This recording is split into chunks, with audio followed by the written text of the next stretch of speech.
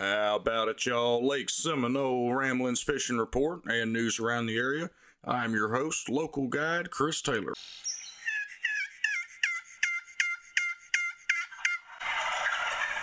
Yeah, you know what that sound means. Turkey time is here. Turkey season kicked off over the weekend with a special youth and mobility impaired hunting opportunity. Our buddy Ryan Higgins, he took advantage of this, took his boy out, Jackson, took a big Georgia longbeard, y'all. First turkey alert, so congratulations to Jackson. I believe the measurements on that was a 9-inch beard, 1-inch spurs, and 17 pounds. Again, congratulations, buddy. Ain't nothing better than getting you a big Georgia long beard about 7:30 in the morning. All right, the Jason Davis Memorial Tournament.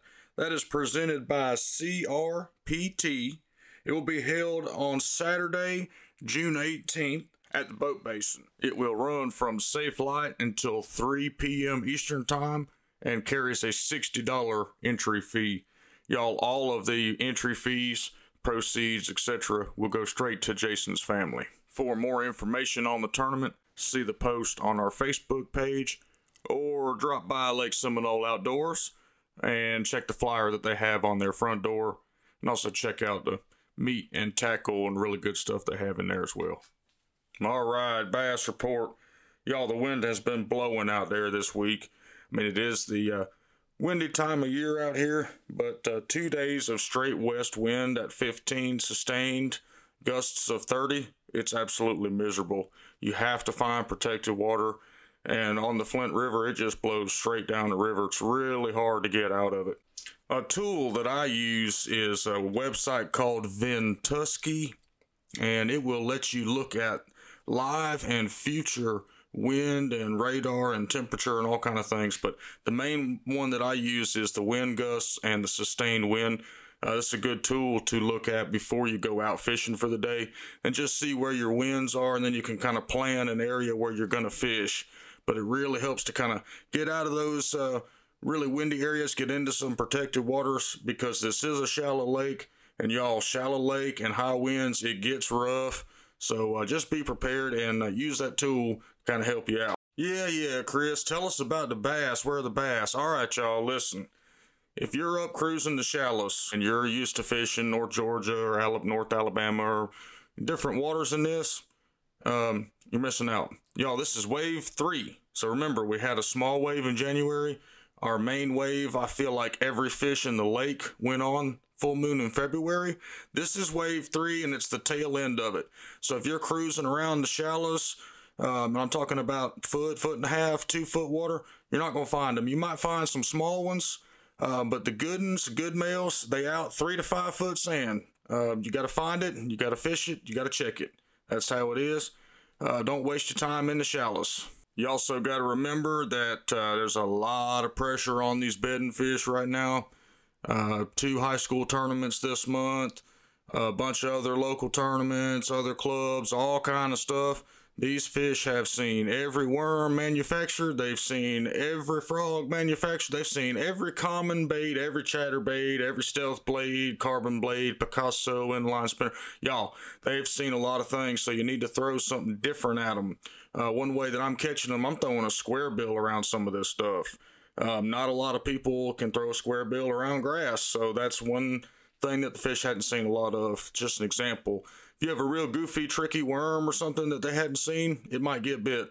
Have some ugly old topwater bait they hadn't seen, throw it. It might get bit. Anyway, if you're looking for females, most of them, they're still cruising around the sand areas, so that's a really good ecosystem, that sand.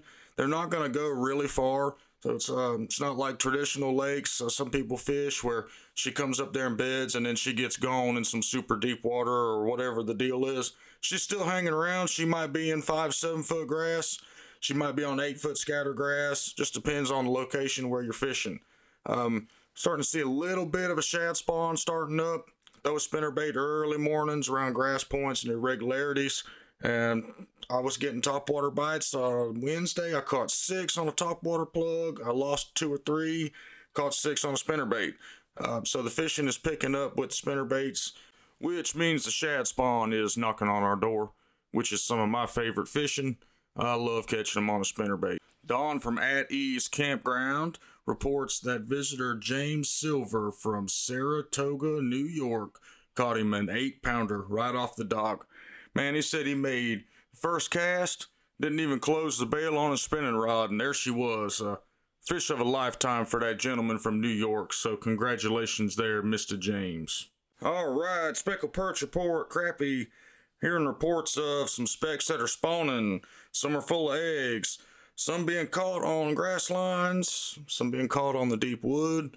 Some being caught in the ledges. All about where you're going and what phase they're in. But this is a good time of year to catch 2-pound crappie all day long. Throwing jigs or minnows. I like a 1/8 ounce or 16th ounce head with a black and chartreuse twister tail.